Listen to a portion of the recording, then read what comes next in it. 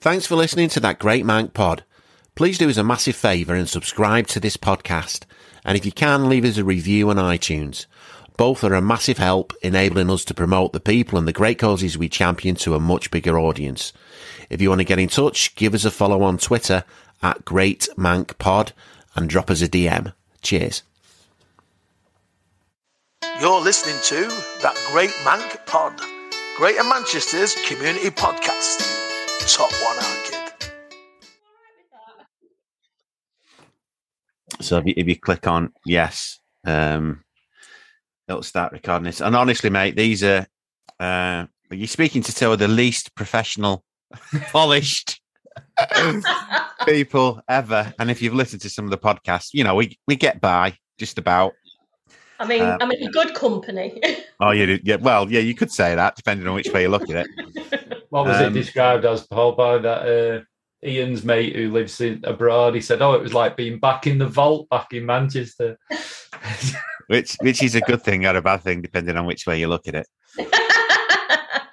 But it's honestly, mate, just a chat. And the main aim of when we started that Great Mank Pod is really just to speak to people who are doing really good things, most of which are either, quite honestly, too busy to be banging that out on social media and telling people because they've got good things to do, and that's great, or they don't know how to do it, or the very, very small percentage of them who just can't be asked is the honest answer. So that's what this is about. It's just talking to them, the things that you're doing, the positive things that you're doing out in the community. We know, obviously, we've got a really good relationship with you guys. We know exactly what you're doing, and you're doing great work.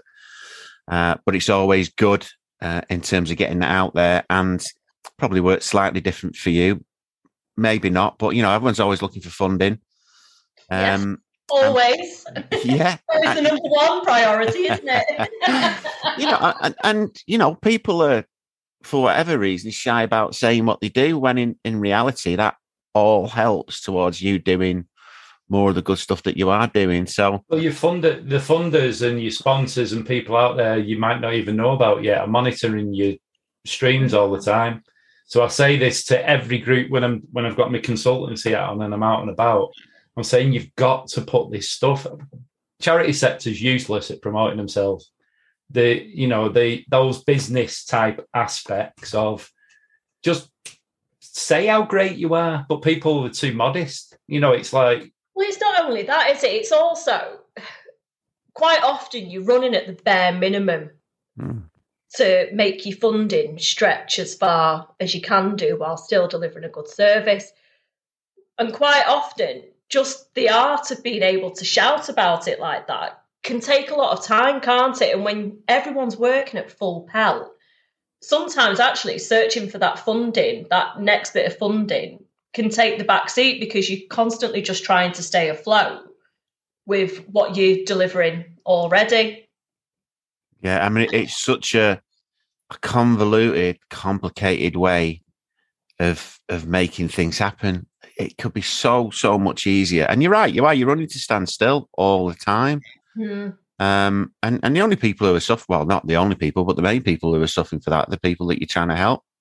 Exactly. Yeah. And you don't want them to suffer because you do want to, deliver stronger services or, other workshops, other activities that they can get involved in. But you've only got a small pot of funds that you're just trying to stay within that. And that sometimes then can blind you, I think, in terms of, well, what else can we do? Because if I do that, I've then got to jump through these hoops and those hoops, and that can be quite difficult then as well. Well, that's another of the main things that me and Paul, through Mank Spirit and everything we've done with other organisations, we're trying to sort of provide a platform for other people all the time and an opportunity. But it's also, and we've all found it during the pandemic, is using technology and using other ways to get your message out. I mean, the sessions we did with you guys, which were like, started off as a panic, right at the start of the pandemic. And you think of all the good stuff that came out of those digital sessions where people wouldn't have had that connection or wouldn't have had the opportunities. And, we wouldn't have considered them prior to the pandemic, but now it's part of our process. Every project I look at, it's like, yeah, I love doing it live because I love that interaction and the group stuff, but also make it hybrid so that other people, you know, you're making it more inclusive and you're making it more sort of accessible, and it's cheaper. Yeah, you know. it is.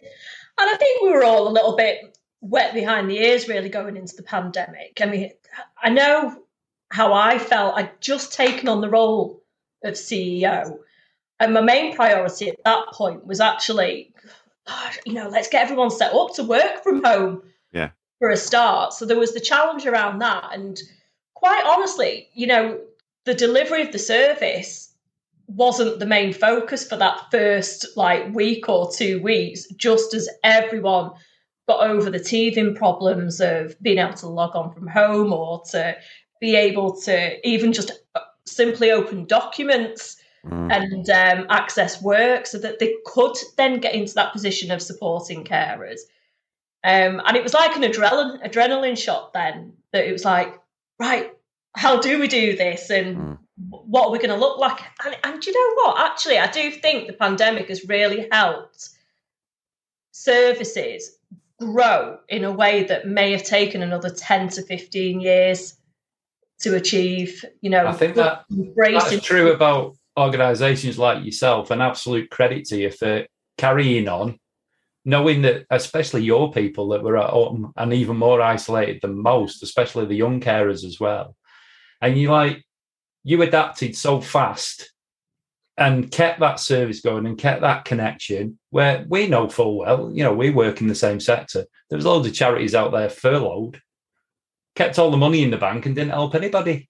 You know, it was like, you know, we had that conversation of if we go bankrupt over the next 6 months, at least we're going to be out there trying our best, you know. So, and we nearly did. That's just personally, Paul. I reckon half the team probably were thinking, gosh, I really do wish we'd been furloughed. Do you know, but there was that kind of, you know, the weather was beautiful, ironically enough. And, you know, there was this, people just sat in the back garden and the drinking away and having a great time. So people who were working, I'm sure we're seeing that. And I'm sure, you know, the people who you know, really supporting people like yourselves and the nurses that we were working with, like the people at Wigan in the ICU, you know, there must have been a certain amount of, you know, I'm working my ass off here, and these people are sitting back and just chilling. So, you know, I'm sure that affected a lot of people in so many ways, and it says a lot that most people just got their head down and did what they needed to do. Yeah. I think there was actually a real sense of pride. Okay, we're not NHS. We weren't, you know, the ones who necessarily were being, you know, out getting applauded every Thursday. But actually, I was out on the doorstep and I was applauding my team, because I know that my team absolutely put heart and soul into the support we gave to carers during the entire pandemic, but in particular those first few months, because, you know, you saw a great community response, and the community response hubs were set up and we were working closely with them. But the first drive was really about, oh my goodness, carers are going to be stuck at home. The person that they care for, their respite services have stopped, so there's no support in place for them. So they have now, as much as their caring roles before, it's absolutely intensified, with no idea of how long that was going to carry on for. And that has a massive impact on carers, and it massively impacted on the staff, because it was like, what can we do? How on earth can we make this better? And it was, you know, with thanks to, you know, input from Manx Spirit and from other funders that we worked with as well, we did turn it around. And I'm not saying it was perfect for everyone's situation, but it was about making sure that we continued to offer something. And actually, the wonderful work that we did together really helped to kind of map that carer journey and look at the impact that caring was having on a carer, whether they were still in a caring role or whether they'd lost someone. And that was phenomenal, just to listen to what came from those sessions. I think it kind of helped as well because we were completely out of that equation. You know, it was just two old blokes who kind of butted into these meetings. And listen, I mean, I've said this about we're chatting to some of the nurses we were working with over the weekend, and that's one of the things I'm most proud of out of everything that I've done. But certainly working with the carers as well, the young carers and the old carers is right up there with that, because it was, I think we just focused down, didn't we? You know, you look at the bigger picture and you just think, what do I do? What, you know, how can we possibly make an impact here? And yet what we did with you guys is we just focused all together on just, whether it was just that one Zoom meeting and just speaking with the youngsters, and some of the stuff that was coming back from them that was amazing. It was cheering me and him up. You know, I mean, we'd have a conversation afterwards and we'll feel better for doing what we're doing. And it got to the point where we're saying, who's helping who? No, but that was great. That's the way it should be. But the stuff that we did with you was I look back on some of the young carer stuff and the way they articulate their care role and the impact of that care role and just life in general around them. I'm in awe of them. And, you know, maybe they wouldn't sit down and do that off their own back. And I'm so grateful for the project that we've got and for the different sessions that we do, because it really does draw that out from them, and they can see what they're doing, the impact that it's having, and then they can see the positiveness of it as well. And, you know, I think for them to continue accessing groups and building those peer support relationships is massive.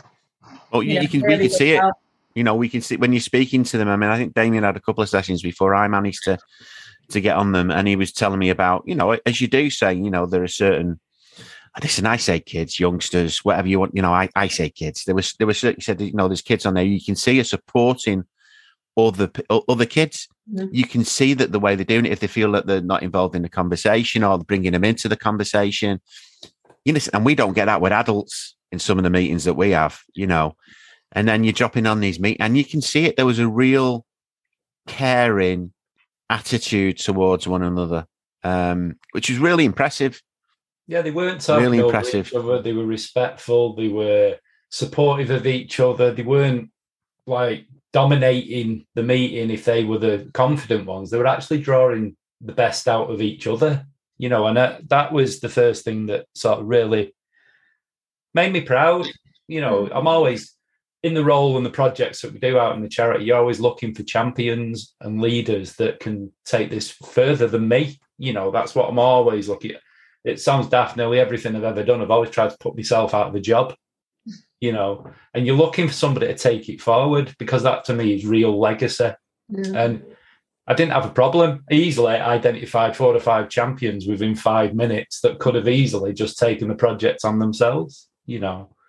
But that's through your support, Michelle. That's through your team, through the organisation, through the fact that you belong. You brought them together into that peer group, you know.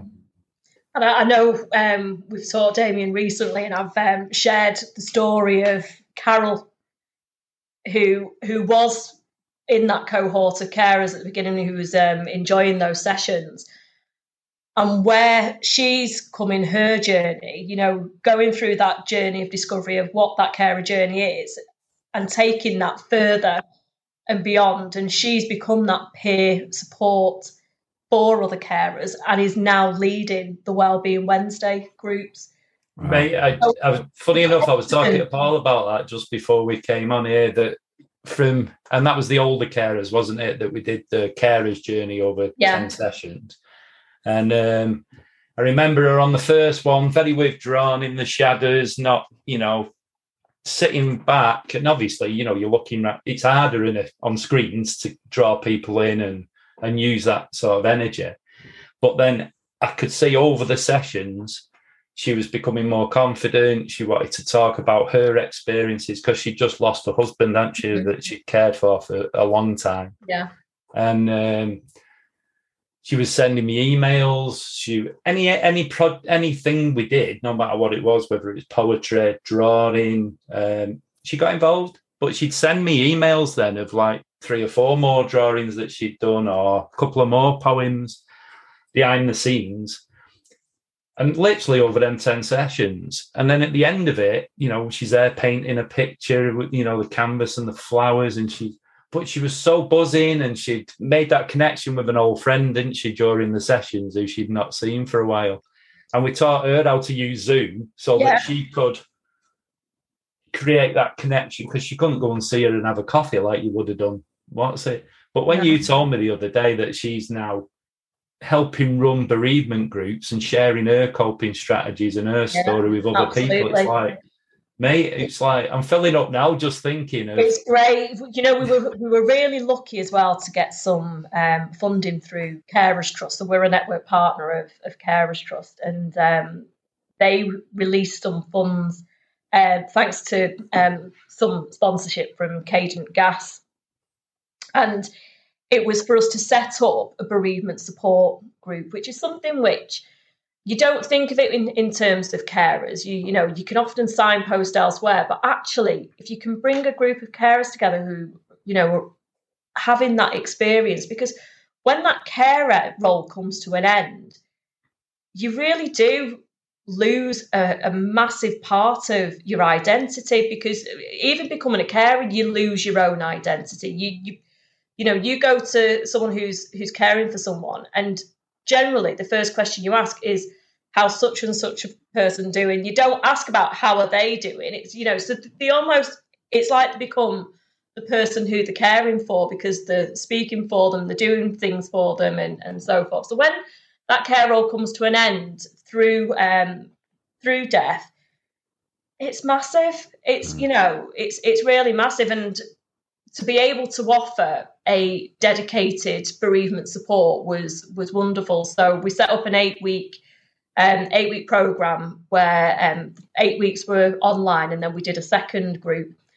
And Carol again was part of that first group, and what she helped to achieve for that group in those first 8 sessions, it wasn't just her own experience. And even for the other carers involved, it wasn't just about their own experience.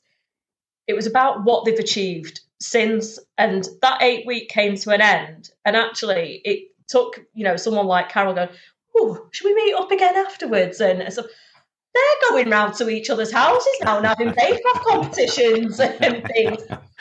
But the other massive thing about that, and this shows the power of bringing people together as well. Carers who have been bereaved, I've seen varying levels of grief. For some, it's a cathartic experience. It's a sense of relief. For others, it's a loss of identity. For others, it's, where do I go now? I can't live without the person that I've cared for, who I love, so much. And that's a general thing around death and grief anyway. But for carers, I really do feel it's intensified. And there was a particular carer within this group who I was aware of. I knew what their situation was leading up to it, and I knew how much that death had affected them. And they really were at a very, very low point. And the progression I saw through that delivery of the group was phenomenal. It is like, seeing that person now, they are a completely different person. And the grief is still there. The support need is still there.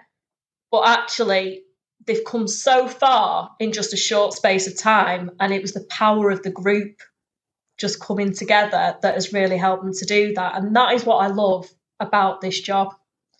I love bringing groups of carers. Them sessions we did, and again, I was blown away with the honesty. We all know how amazing they are and everything else, but then because they were peers, because they were all going through, and you had people that were brave enough to say, actually, no, I didn't want to be a carer. I didn't choose to be. I've lost my identity. I was angry. I feel guilty all the time. And the things that you've just talked about losing their own identity, and everyone all the energy is focused on the person that they're caring for, and especially the older. I remember the lady that runs your gardening group. She was incredible because she talked about that openly, and that gave permission then for the others to say, well, actually, I feel like that too, and I've not been able to voice that. But the human in extraordinary circumstances that they did not choose to be in. Yeah. But it's that transition and that journey process that we went through, talking about the dark stuff, and they did talk about very dark stuff, you know what I mean? But then how that leads to acceptance and that change of role, but then becoming quite activists. People during the sessions are talking about battles they were having with schools, battles they were having with healthcare, battles they were having. But each other were like, yeah, I've been through that. Have you tried this? And that's the power of that group.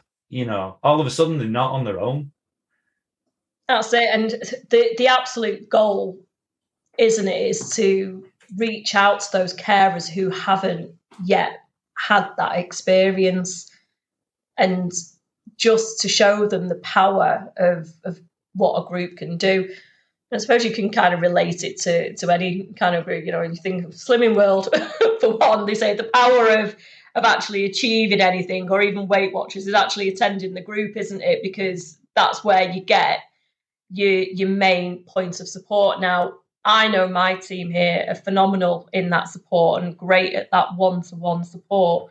But actually, it is that sharing of experiences with their peers that you just can't write that. It's, that is where it is powerful. That's where it has the biggest impact. And that is where I feel that you can really start your journey of your own self-identity as well. It was the subject of the hidden carers and the fact, and one of the reasons that I'm glad that you've come on the podcast is getting that message out to people out there that if you are caring for somebody else, you are a carer and support is there. Look for, if it's not in Trafford, look for your local carers centre and look for that support. Because when I was actually doing them sessions with you, I didn't realise it.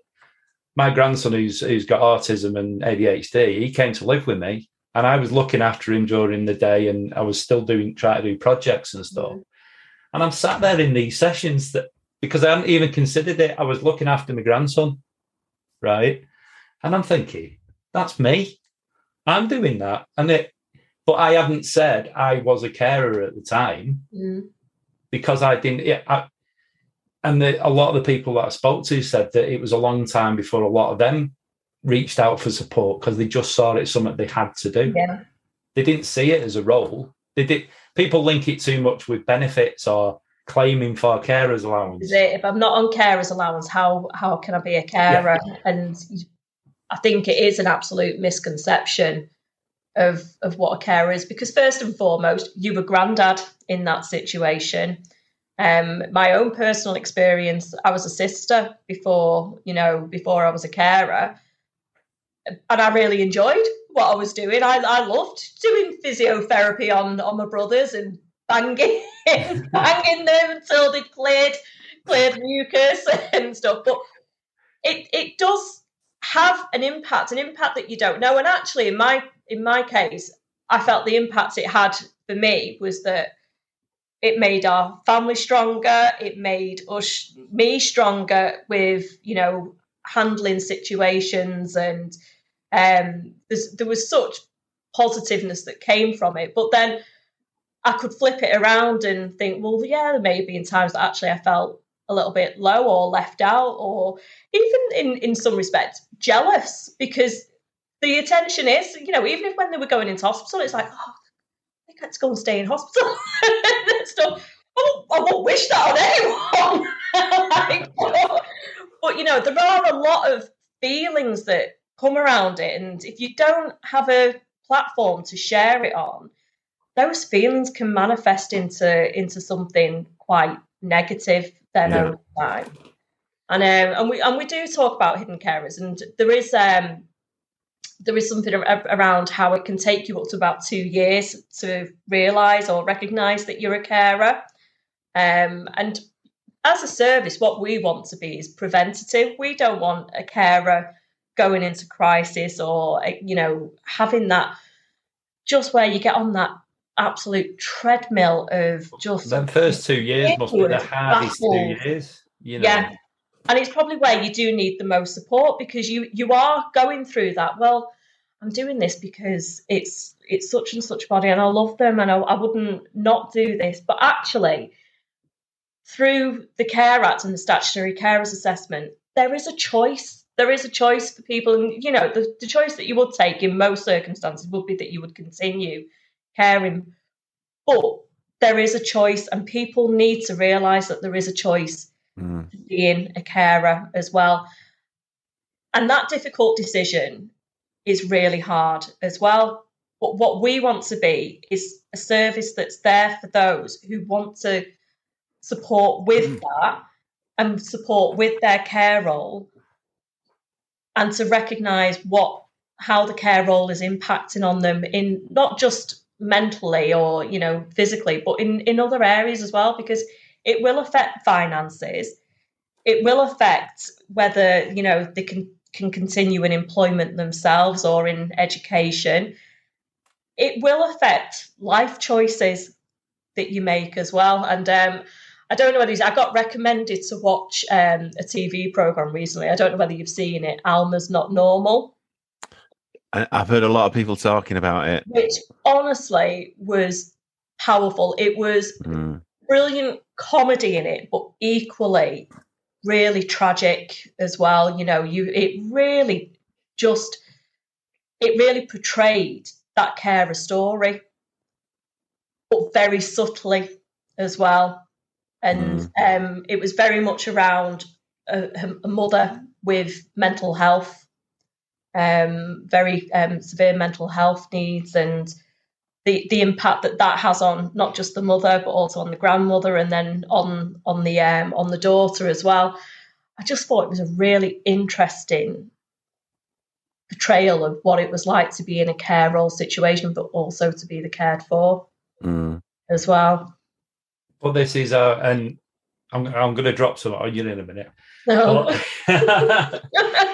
I think this is where it's so important that stories are shared, so that people can then recognise themselves in that story and then reach out for the help. And while I'm sat here, and me and Paul have talked about in various ways anyway, what I'd like to do, and I don't know how we'd do it, is hand over this podcast to Trafford Carers for you today to do, say, 10 podcasts. Now, we'd support them. We're quite happy to come in and tell the group how to run it. They do the interviews. They produce it. Do you know what I mean? Yeah. But if you wanted to do that, then we've got all the hosting set up. We've got all the stuff set up. We could actually take some of your guys through the process and let them share some of their stories. Absolutely. I think that's I think that works in a variety of ways. It helps them to build a skill, helps them to tell their story, also goes on to help a lot of other carers as well. Yeah, so yes, I'd say yes. I mean, if you want to do all the technical tick box stuff that we do have to keep an eye on, you've got digital inclusion, you've got skills development, employability, you've got confidence building, bringing the group together, sharing stories. So it's social commentary, for them to say what they've been through and share for others. Mate, the list is endless, really. Yeah, absolutely. It does. It ticks every single box, doesn't it? But the most important thing is about telling that story. Absolutely. And then if they wanted to take it forward and you set up your own, then we'll help you do that. That's not an issue at all. But it's here. Take it, use it, Amazing. Yes, definitely. Let's continue the conversation on that. I mean, the thing that got me with the carers was, from a purely personal point of view, was something that you kind of think about it. And now knowing what I know, I probably know people who are carers who wouldn't see themselves as carers, people like who were in Damien's situation. But the important thing for me is it kind of lifts that lid on something that's going on in your community that you really don't know about for various reasons. And as much as there's some really, sitting in on and some of it with the older carers and the younger carers, there's some really, really horrible stories, and it is really hard to hear some of the things that have happened and everything else. But when I think of the carers, with the situation, I don't think of that. I think of the amount of times that we laughed. And, either the kids would say something where you think, right, okay, and we're just, and there's some of the stories that we were getting. I mean, some of it I couldn't put onto the podcast if I wanted to, but it was just the laughs and the screenshots that we shared and I think that's what people, because it's just humanity. It's human, and it's that, like you were saying before, that it was just an awful situation for everyone, and the fact that people were able to speak to each other and just know that someone was asking them how they were was a big thing, and and those conversations, and 9 times out of even though the conversation could start off on a point where you think, there was a couple of stories where even afterwards I was like, oh wow, yeah, that's really affected me, that, especially as a father.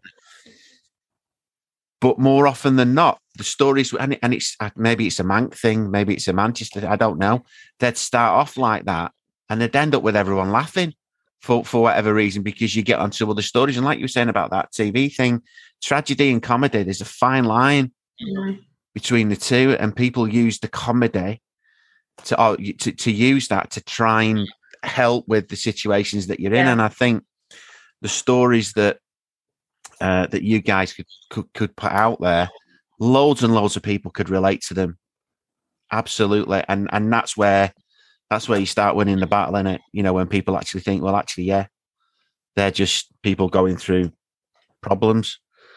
Listen, we'd love to get you involved. The opportunity to talk, Paul, was I think we tried to keep it to an hour session. Some of them drifted to an hour and a half and more, because I didn't want to stop people, because they obviously needed to talk, and share those. And once you open that, that the floodgates, it's actually can't stop.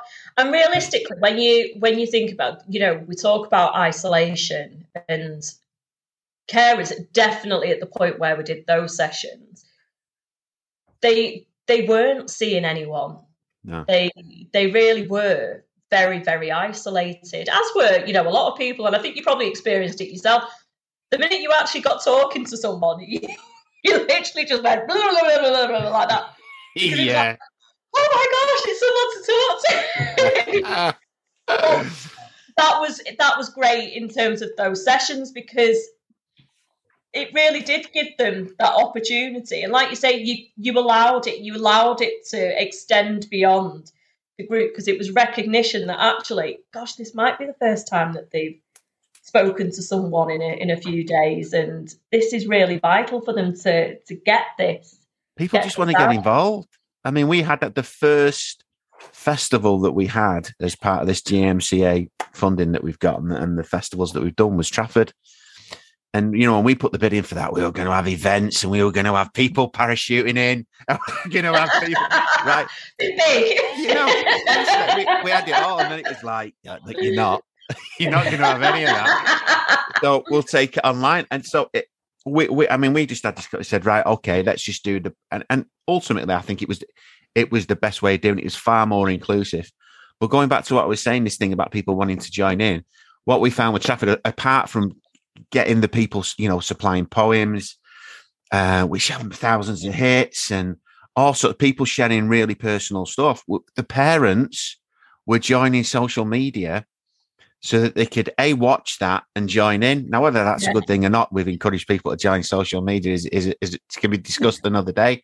But the fact they wanted to get involved, that was a really big one of the biggest bonuses I thought out of the festival, that we had people wanting to get involved in that festival who wouldn't normally. If the situation was normal in inverted commas, they probably wouldn't have got involved, quite honestly. But there was that kind of urge to jump in, and you know, I'm trying to think now. What do we have? We had, I mean, Trafford. I think it was our first festival, and they've all gone really well for different reasons.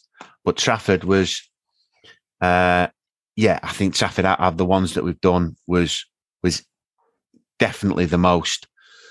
More people got involved in Trafford, and I think it was because of the time that it was. It was right at the beginning of the lockdown, but it was amazing the amount of different things that we got from people just wanting to, more often than not, stick a smile on somebody's face. Mm-hmm.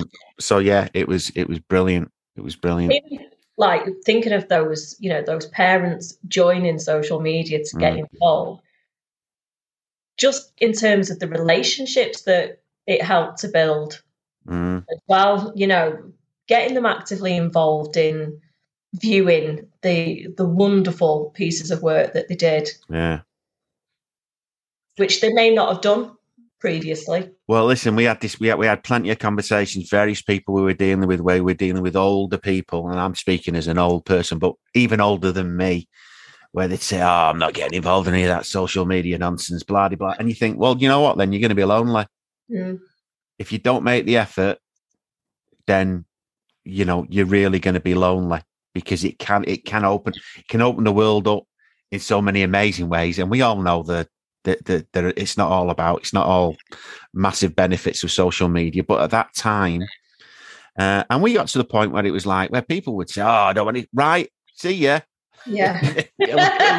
And we'd move on, because you can't, you know, people. You're not going to win that argument, are you? Never. And life's too short. I think it's great that so many did embrace going on like social media, even sort of like, you know, how do I use this Zoom and stuff? And we had recently, because it's work that continues as well, because there is still a large number of the population who, you know, don't have internet access or don't have that, you know, smart technology. And, you know, we were really lucky to get funding to bring on Devon, who's our digital inclusion officer, so she could continue to support carers to get online and to get the most out of this. And the one most recently that she's helped is a couple whose son lives South Wales, not seen him like for over 2 years. And I think the story is that he actually purchased like the Facebook portal thing, but they had no idea how to use it. And obviously he wasn't able to show them how to do it. And Devon went along to the house, showed them how to get onto it. And actually, while she was there, they went on a call with their son. And she was so moved by it. She was like, I'm just crying.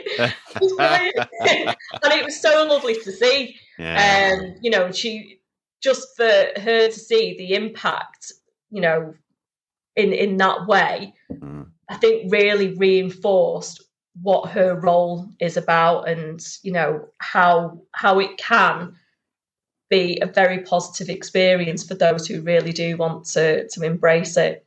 We changed our, as we were working, obviously we were doing other projects with housing schemes and all sorts of stuff. And we were going there and saying, digital access to everything, it's an option, it can, you know, it can expand your life, it can do this and after. And we're getting a lot of negativity. Oh, my son says I don't need this. And I must admit, it didn't take long before I actually said, look, it isn't a choice anymore. You know, we're being too soft. And say, you know, going to people, would you like a tablet? Would you like to? It's like, look, do you still want to keep in contact with your doctor? Do you still want to be able to order shopping to come to your door? Do you want to connect with people, or do you want to just sit in your house lonely? You know, and I'm sorry, it has, you know, it might be harsh or whatever.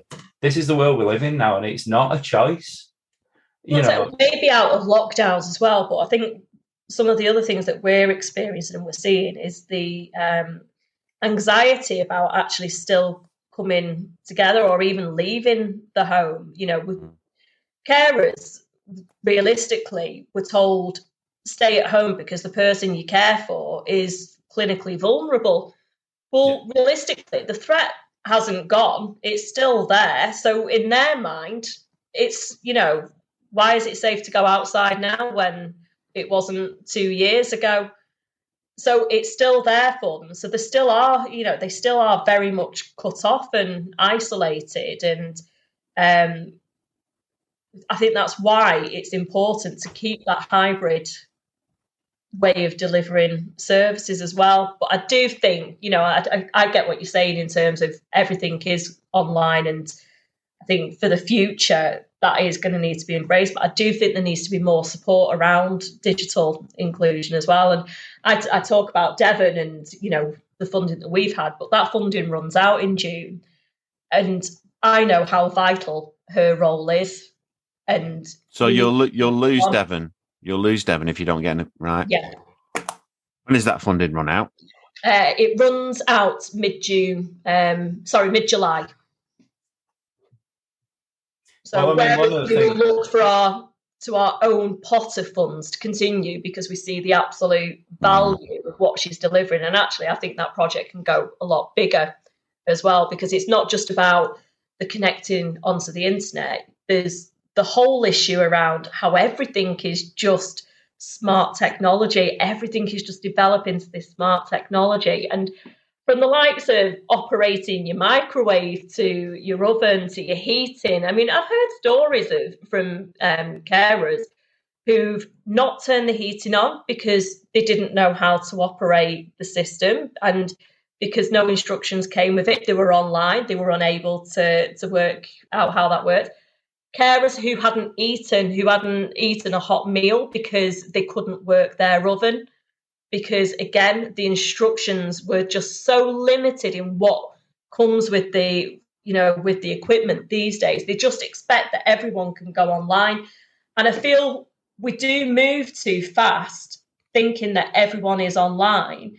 Even the GPs, ask you, it's a wonderful service if you can get online to do it. And, go back a few months, there was absolute cry out for just being able to do things over the phone still, because that's what people were used to. And I know it's a culture change and so forth, but we need to ensure that we don't move that far ahead, that we're leaving the ones who are most vulnerable behind. Well, we found that as well, Michelle, because support is in place.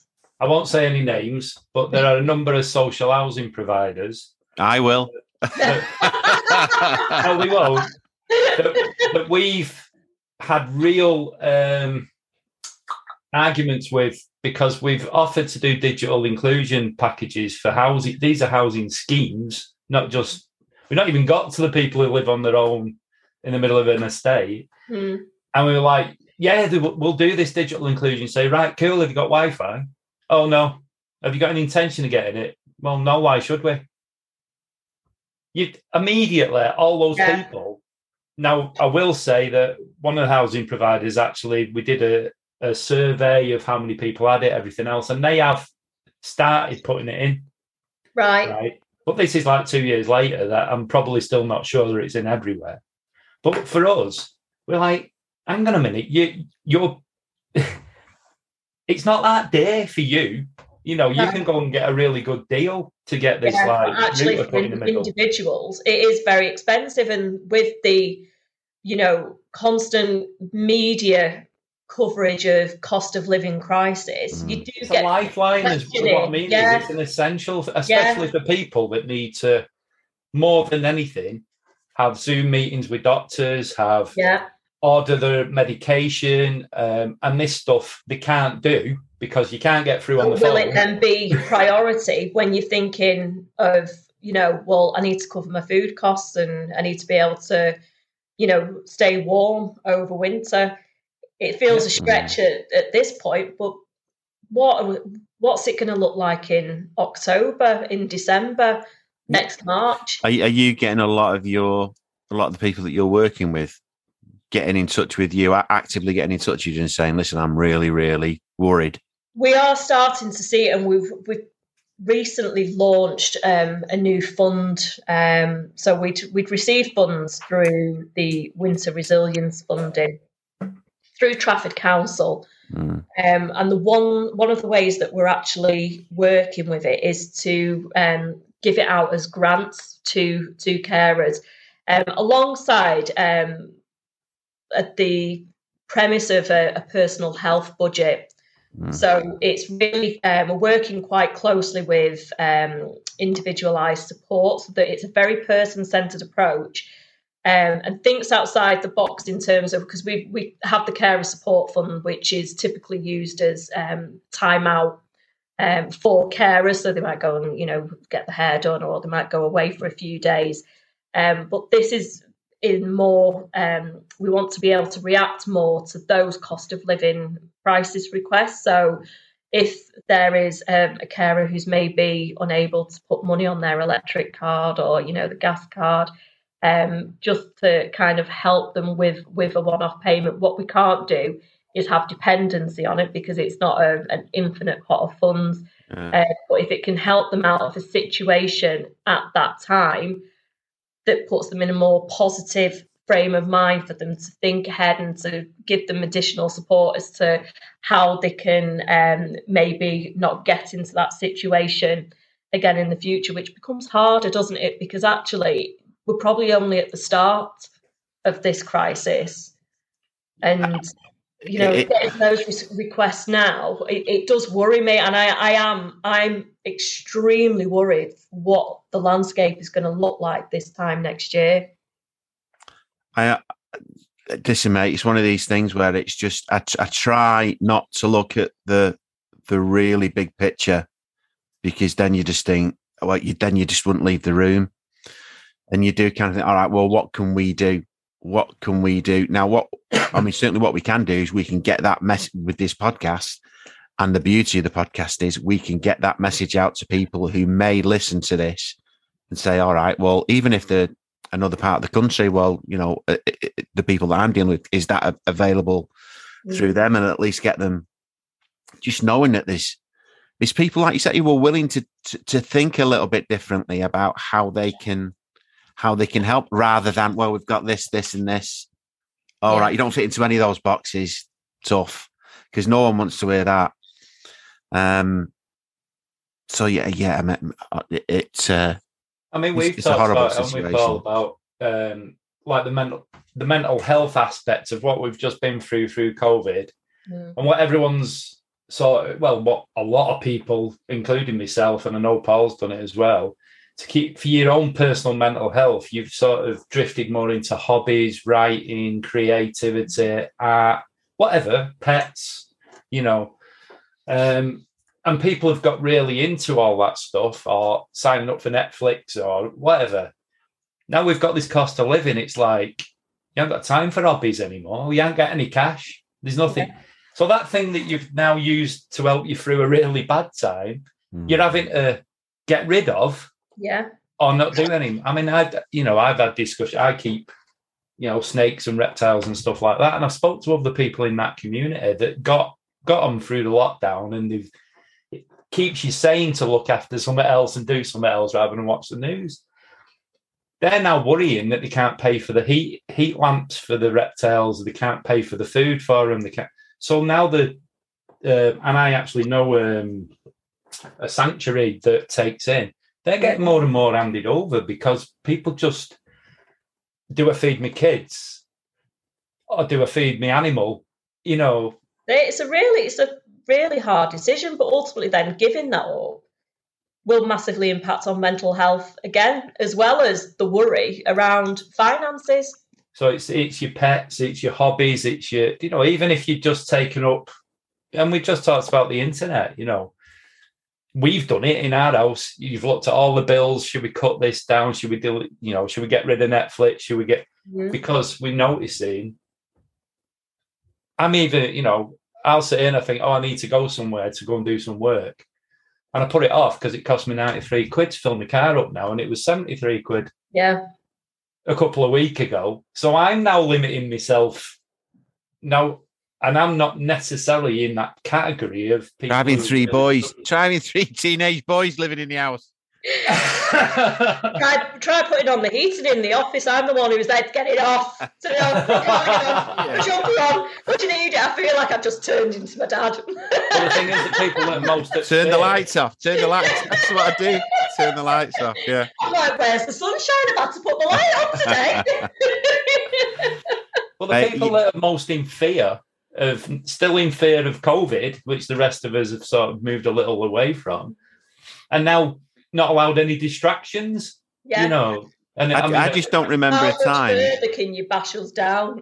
I just don't remember. I mean, listen, you get old and you get responsibilities and you have to make decisions. Get that. But I've never, and I'm 52 this year. Damien's 52 this year. So we're getting on.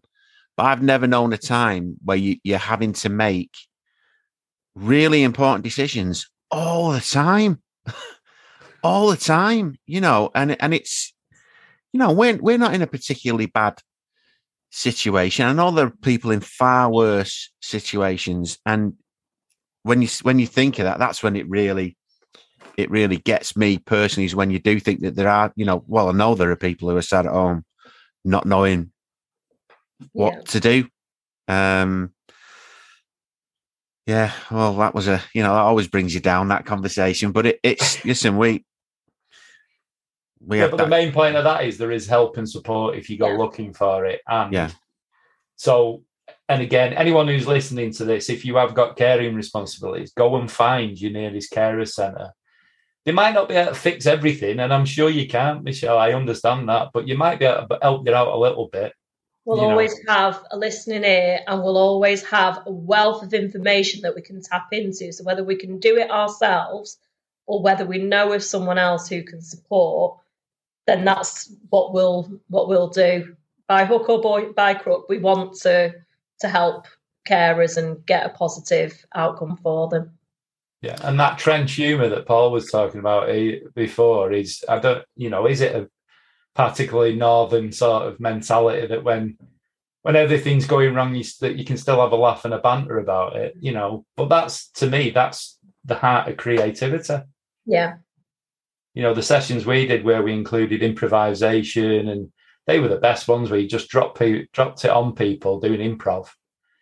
And then some of the stuff they just come out when they were like you didn't have a chance to think, was absolutely incredible, But they were the funniest people, like Paul says, because they're used to that. You're having to find humour in really dark places, Yeah, and I think it is a very northern thing, isn't it? Southerners may disagree, but I do think it is a very. We don't have any Southerners listening to this podcast. Don't you worry about that. They can't understand what we're saying at the best of times. That's why we talk faster. Yeah, we'll get away with this. But I do think it is a very northern thing. I think we, as a community, I just think we can look at the humour in things, because I think if we didn't laugh, we'd cry, wouldn't we? I just think we've got great communities. We've got our problems. There's no two ways about it. And I always said this: I couldn't give a toss about the buildings in Manchester. I couldn't care less about stuff like that. Is Manchester the best city in the world? No. Have you not travelled? There's far better cities. So all that nonsense just goes by the by. But in terms of communities, I think we've got amazing communities. And I think the reason why they're so strong is because we've got such a rich multicultural heritage. Yeah. And there is all that. And there is a lot of support out there. And there's lots of people doing jobs like yourselves and Shay and Julie and the whole team there who are doing really, really good work. And people should know that there's people out there doing that work, and and that's what we try to do with what we're doing. If you could do me a favour as well, Michelle, and we'll just bring this into we'll put this at the beginning of the podcast, because we've carried on and we've not took breath.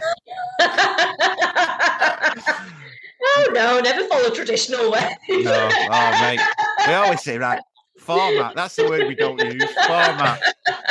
What's your format? Oh, we just talk. Yeah, that's the way to do it. Then I have to spend about 3 weeks putting it all together. But if you can just tell us, obviously, who you are, what you do. Okay. So I'm Michelle. I'm the Chief Executive at Trafford Carer Centre, and we primarily support unpaid carers who are looking after someone who couldn't manage without them in the Trafford area. Brilliant. And you're doing a fantastic job at it as well. Thank you. Thanks for listening to That Great Mank Pod. Please do us a massive favour and subscribe to this podcast. And if you can, leave us a review on iTunes. Both are a massive help, enabling us to promote the people and the great causes we champion to a much bigger audience. If you want to get in touch, give us a follow on Twitter at Great Mank Pod and drop us a DM. Cheers. You're listening to That Great Mank Pod, Greater Manchester's community podcast. Top one, argue.